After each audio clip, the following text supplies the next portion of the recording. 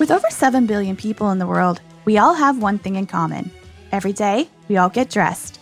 Welcome to Dressed, the History of Fashion, a podcast where we explore the who, what, when of why we wear.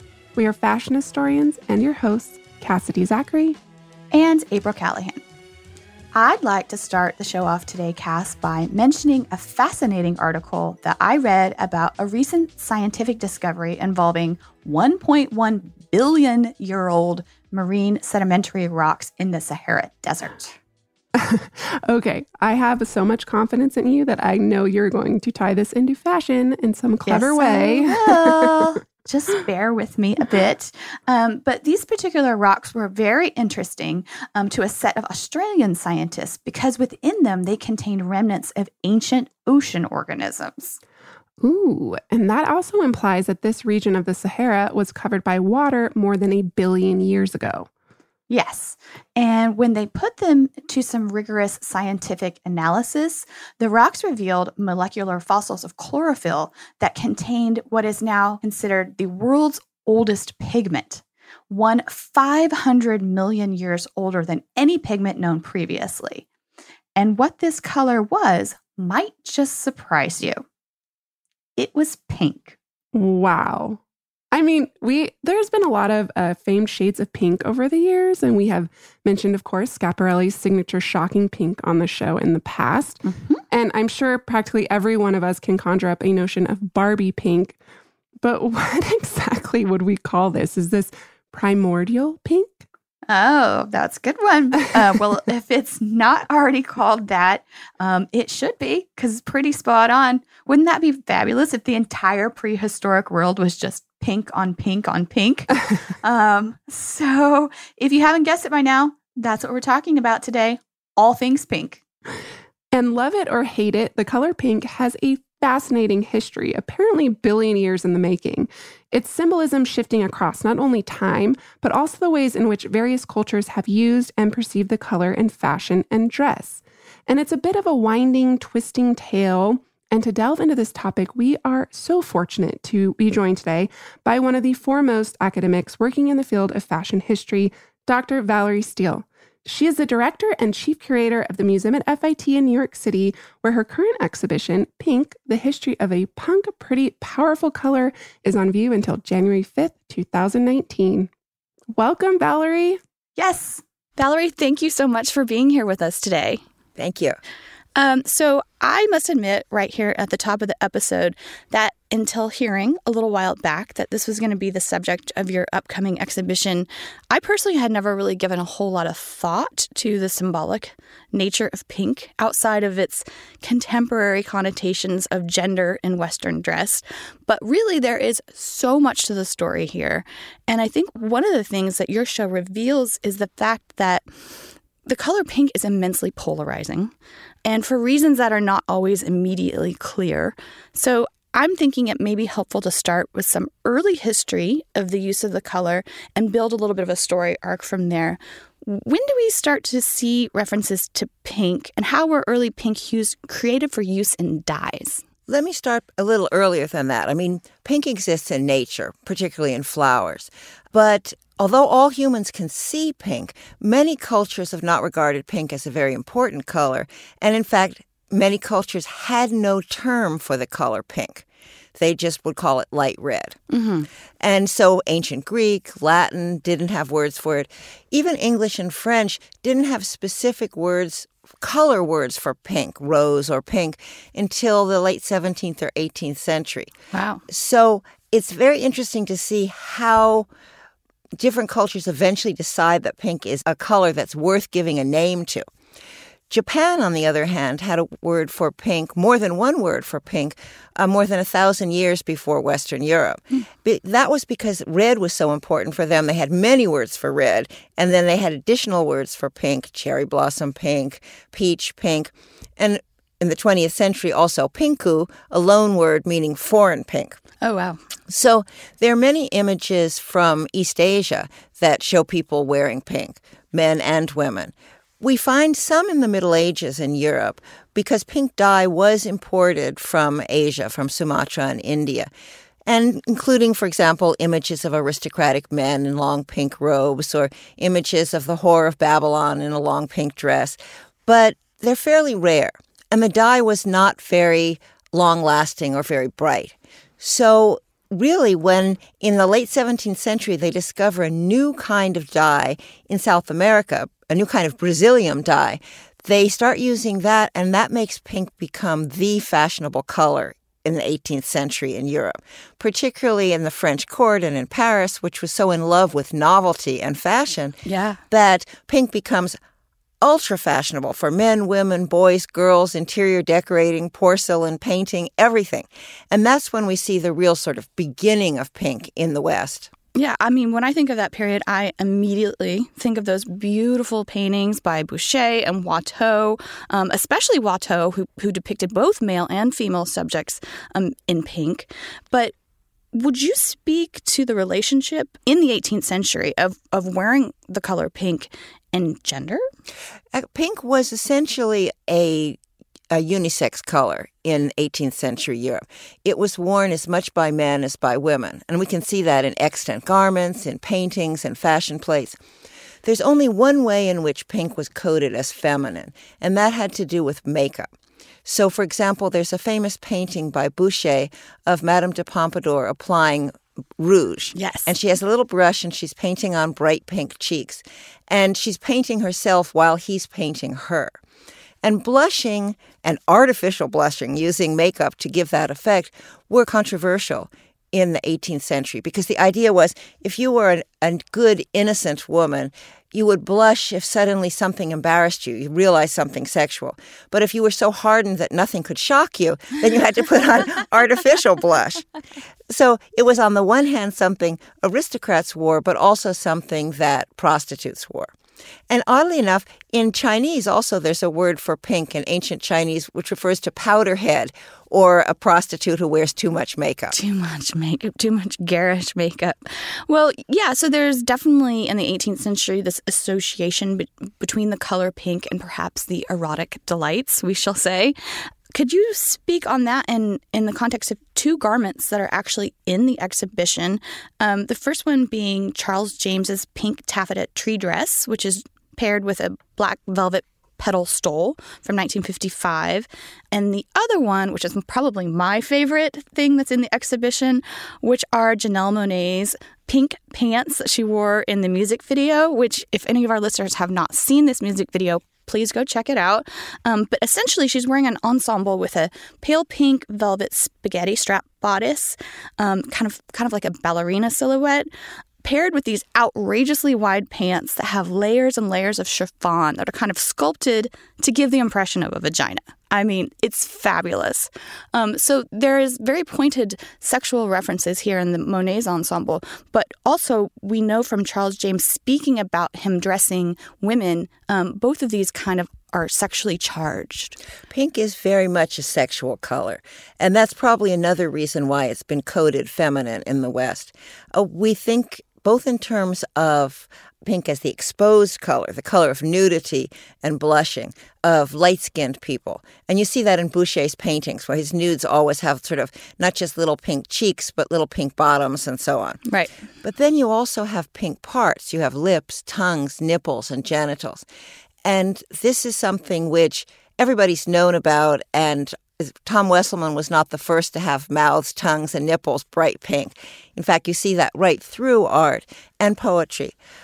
Flowers as well are perceived as sexual because, in fact, they are. Flowers are the sex organs of plants, and the color and the scent are intended to attract pollinators. So the comparison of women with flowers goes way back. It implies that they're not just beautiful, but also they're sexual and fertile, and as well the idea that their beauty will fade quickly. So as soon as I saw Janelle Monáe's video, Pink, I realized I had to get a hold of the vagina pants because they were so clear. Although when you look at them, you think, well, Georgia O'Keeffe kept insisting it was a flower, that form. But clearly flowers and genitalia have considerable overlap. And I believe these were actually a recent acquisition for the museum. Is that true? We bought them specifically to put them in the pink show. Yes, absolutely. I'm so glad they're going to live with us.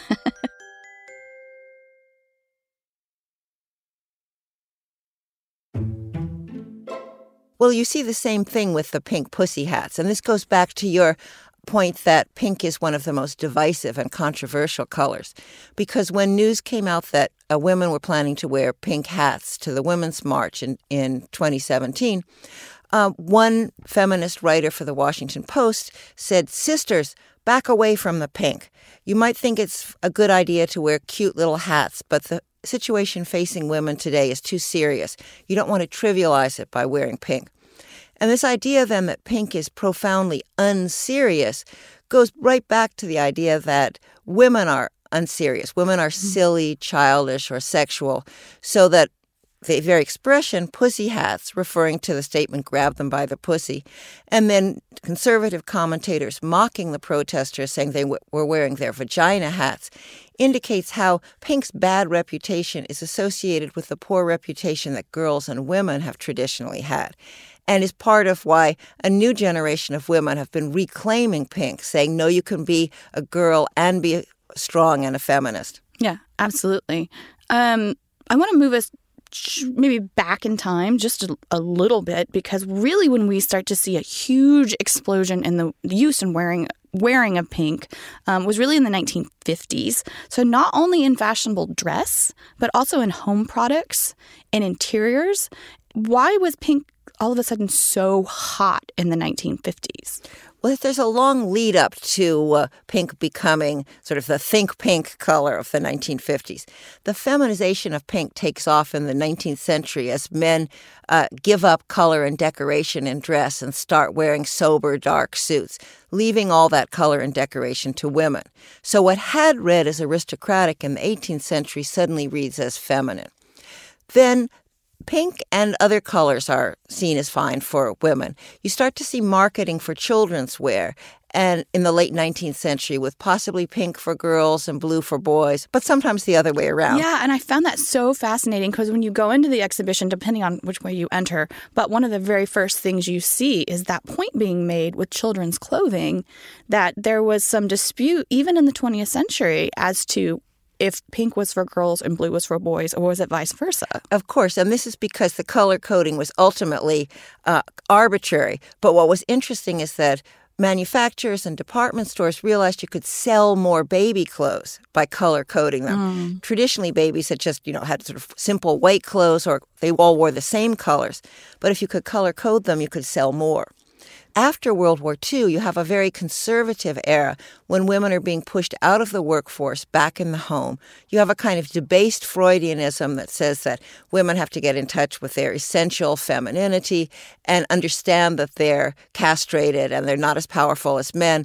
And so women are increasingly pushed to look and act extremely feminine and put their little girls in pink clothes so that people will realize they're girls, treat them as girls, and get them in touch with their femininity. And so you see a total outbreak of pink. And that continues right through the 50s and 60s, where pink is associated with good girls, sweet innocence, but also with a sexuality. So you have Mamie Eisenhower in pink, but you also have Marilyn Monroe in pink. Right. So pink, if you think of the names of it, you have blush pink, bordello pink, baby pink, pale pink, naive pink, young girl pink. A lot of them have to do with the femininity. Right. And not only in some cases was it associated with strictly women. In the 1950s, there were a few very famous men who embraced pink, including Elvis Presley and Sugar Ray Robinson. They both wore a lot of pink and both drove fabulous pink cars. Why pink for them, being high-profile celebrities that they were? And what did this say to their public in the context of how women were wearing pink? This is very interesting because the first half of the show, the first exhibition, looks really at the pink we know, the 150 years of feminine, girlish pink. And then we explore in the second room the alternative stories of pink, pink in India and Mexico and other cultures, and also within African-American culture and African diaspora culture. So pink was something that in African diaspora color and African American, Afro-Caribbean, wasn't just for women. It was a color that was worn by men, too. So Elvis is really imitating people like Sugar Ray Robinson with the pink Cadillac and the pink jackets. And because African Americans have had such an important impact on popular music, pink really became, in the words of the bass guitarist for The Clash, the only true rock and roll color. I love that. So it has this underground significance where if you're a rebellious young male, you can be associated with pink. Hence the title of the show, that it's a punk, pretty, powerful color. Mm-hmm. So that's an important side effect. And another one is that it's seen as a tropical color, so that it's very much a part of Latin American culture as well. And it's widely accepted in Asia, from India to Japan, as being a color which is appropriate for either sex in traditional terms. Right. I was actually really surprised. There's a wonderful catalog that goes along with the exhibition. And I was really surprised when reading it to learn that pink is actually the official color of Mexico City. Yes. I love that. That's fabulous. So in the context of Mexico specifically, how is the color emblematic of either national and or civic pride? It's very interesting because although pink is traditionally a color associated with Mexico because of all kinds of dyeing techniques, it's one that the Mexican government also saw as being typical, not of traditional Mexico, but of modern Mexico and modern Mexico City. Very much promoted at the Mexican Olympics, for example. We have a whole chapter in the book by Tanya Melendez going through the history of Rosa Mexicana, and she'll be speaking at our symposium on October 19th, where we'll have special talks on pink in Mexican and Japanese and African American culture. Yay. I'm already signed up. I'm ready to go. So we're talking about pride, but maybe we should shift gears just a little bit. How has pink played a role in the history within the LGBTQIA community? Pink began tragically as a color associated with gay men. Everybody knows that the Nazis forced Jews to wear yellow stars. But when they put homosexual men in concentration camps, they forced them to wear a pink triangle. Mm-hmm. And this was not the color for gay liberation at the time. That was the lavender color. One of my European colleagues, though, discovered that in Weimar, Germany, prior to the Nazi seizure of power, pink was a color associated with sex workers, both male and female. So basically, the pink star on male homosexuals was an insulting way of implying that they were the recipients of phallic aggression. Mm-hmm.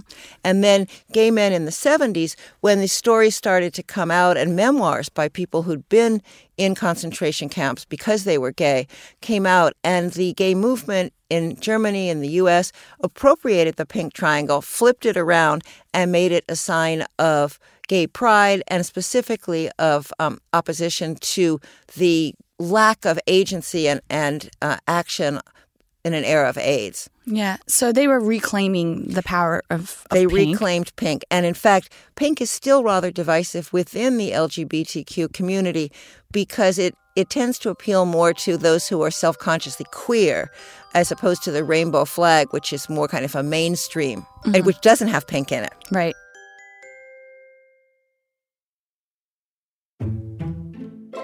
This whole reclamation of the meaning also plays out in the 1980s and in the 1990s again in terms of girl power. You know, we have Barbie promoting girl power in all pink, of course. And you make a fabulous point in the book about the use of pink in the film Legally Blonde. Yes. So could you speak to media representations of the intersection of pink and feminism within the last 25 years? And how do you think that specifically translated into the pink wearing of the pussy hats at the 2017 women's marches that took place all over the world? Well, you had lots of negative imagery of pink in films. In Legally Blonde, the idea is that it's a visual joke because how could someone who looks so dumb with the long blonde hair and the bright pink minisuit and the little chihuahua on pink, how could she possibly be a student at Harvard Law School? Mm-hmm. So it's a joke that pink is a stupid, girly color. And by that time, though, in the 80s and 90s, you find more young women who are saying, it's not stupid to be female. And so they're pushing back and saying that you can be female and powerful. You see that also in the breast cancer ribbon. But there's a continuation. You still see it now with Mean Girls. Right. The idea that girls who are sort of stereotypically bitchy and horrible will be wearing pink. And so that had to, again, be turned on its head and saying, no, that's an ugly stereotype of women. You can have positive, powerful stereotypes that don't turn them into monsters. Because powerful women have often been turned into monsters, either witches or bitches. Right, of course. So what do you think the power of pink is today in this current political climate? I happen to know that you were working on this show way before the election. And did that kind of shift the meaning of the show overall? Did it underscore the importance of the color in any way in your mind as a curator? No, I think that it had become clear to me before the Women's March the range of meanings of pink and how they were evolving. One of the most important things for me was reading the color histories of Michel Pastoureau, who's really the world's greatest historian of color. And he pointed out that much of what we read about color is either stupid sort of psychobabble, or it is a kind of fake evolutionary history. And in fact, he makes it clear it's society that creates the meaning in color. Right. And different societies have done it differently. And we're now in the process where groups of people, young women, young men, African Americans, Latins, and gay men have all been transforming the meaning of the color pink. And this has definitely had an impact on fashion as well. With the last couple of years, the millennial movement was a question of lots of young men and women saying that they liked pink and they didn't see why the meaning of pink should be dictated by something that had come down through, Euro-American white culture for 150 years. It could have other meanings as well. So that was something very exciting. Yeah. Before we sign off, because we're about to wrap up here today, I know you have a very busy day for the rest of your day. Do you have any new or upcoming projects that you want to speak briefly about? Sure. We have 2 big shows that I'm working on.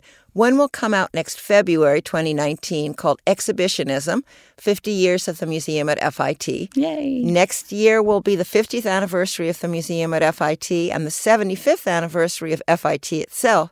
So we're doing a show based on about 35 of our best exhibitions, going way back to the beginning.